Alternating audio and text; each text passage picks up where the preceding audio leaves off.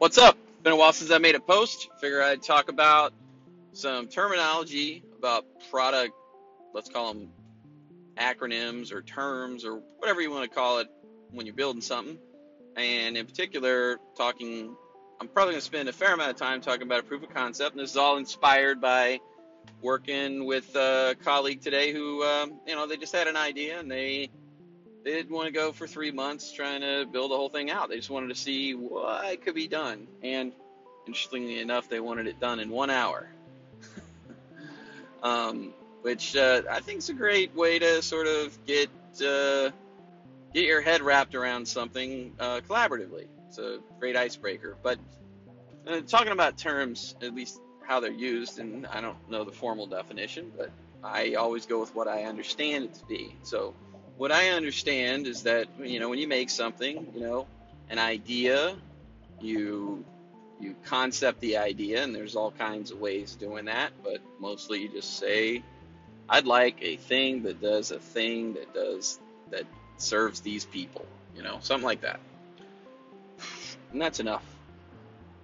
And then you can do the whole, and I'm talking particularly about making like a web page or an app or some piece of digital technology, let's say, that, is intended to solve a problem.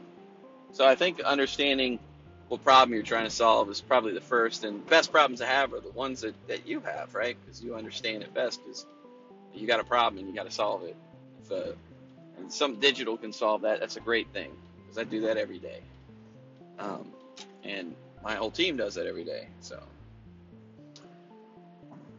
going into the concept, then there's a proof of concept. And again, this can be done many ways, but again, in the realm of a web page or an app, it's the absolute smallest unit that isn't intended to be anything more than, hey, look at this on my computer. Are we in the ballpark? That's what I think about it. And then you've got a prototype. Now, this can also be referred to as many things, but I think of a prototype as something a little further along than a proof of concept. Like, maybe it's hitting on those top 3 things you wanted to do. And if you're just testing waters, you could probably take a prototype to the public. You could probably make it public and get some people to use it and, get some feedback. And then the next thing is the MVP. Now, I think that a prototype and an MVP can be distinguished most importantly from an MVP is totally intended to be used by other people. That's what I think about an MVP. It's people call that the minimally viable product, and all that is you can have all the bells and whistles, but if you want something that allows you to post a picture to the internet and have somebody like it, the MVP would probably be something where you have the ability to have users who can create pictures, and you're probably going to need some centralized area to where all users can see those pictures, and then they can like them, and then the like gets recorded, and the like count gets incremented in that centralized area. And that's really it. That's an MVP. Have some design on it, maybe, some minimal design, nothing too crazy. It's again trying to do it in the minimal amount of time to really see again if the idea has legs. And then you've got, in more software specific terms, you got your alpha and your beta. You got your release, call it 1.0. And to me, alphas are sort of like you got a majority of the kitchen sink of features for full on market release. Like, you really got this thing nailed down, and it's going to need some fine tuning, and you got a few features you've left out for now, but it was enough to where people are really getting the experience.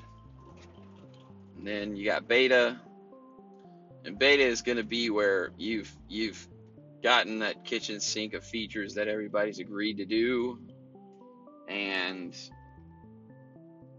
it hasn't been fully tested, but it should be stable enough for people, the majority of people, to use.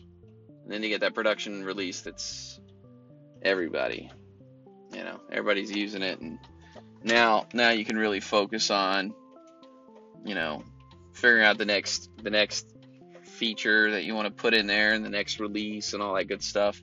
So anyways, that's sort of like our little product lifecycle part. But to get into this proof of concept and doing it in 1 hour, well, I'm not going to give you the exact exercise that I went through.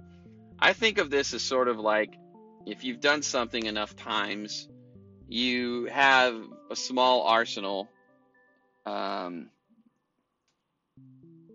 from hackathons or just work you do all the time.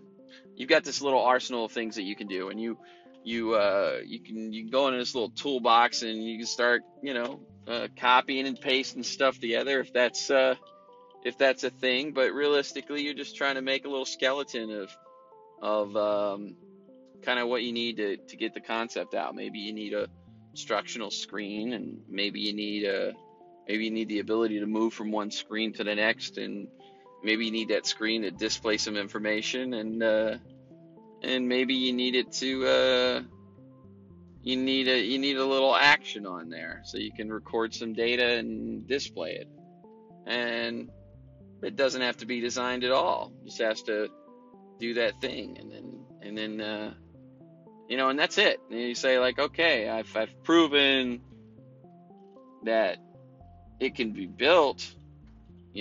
That's really what it is. It's proof of concept. But I'm just talking about terms. I don't really have much of a big agenda for this one. Just that I think that if you ever wanted to, get into something, I think the 1 hour exercise was very interesting. And I think that if you have an idea and you got a problem and you want to solve it, proof of concept's a great way to even see if potentially you can solve the problem. Maybe you're somebody who just started developing, or maybe you're somebody who wants to learn to code, and your hello world, your simple introduction to this language is this little proof of concept. But I think that what you've gone through all the tutorials and built all the things that other people have built, which is how I learned, and then you modify that to do something a little bit more to your liking,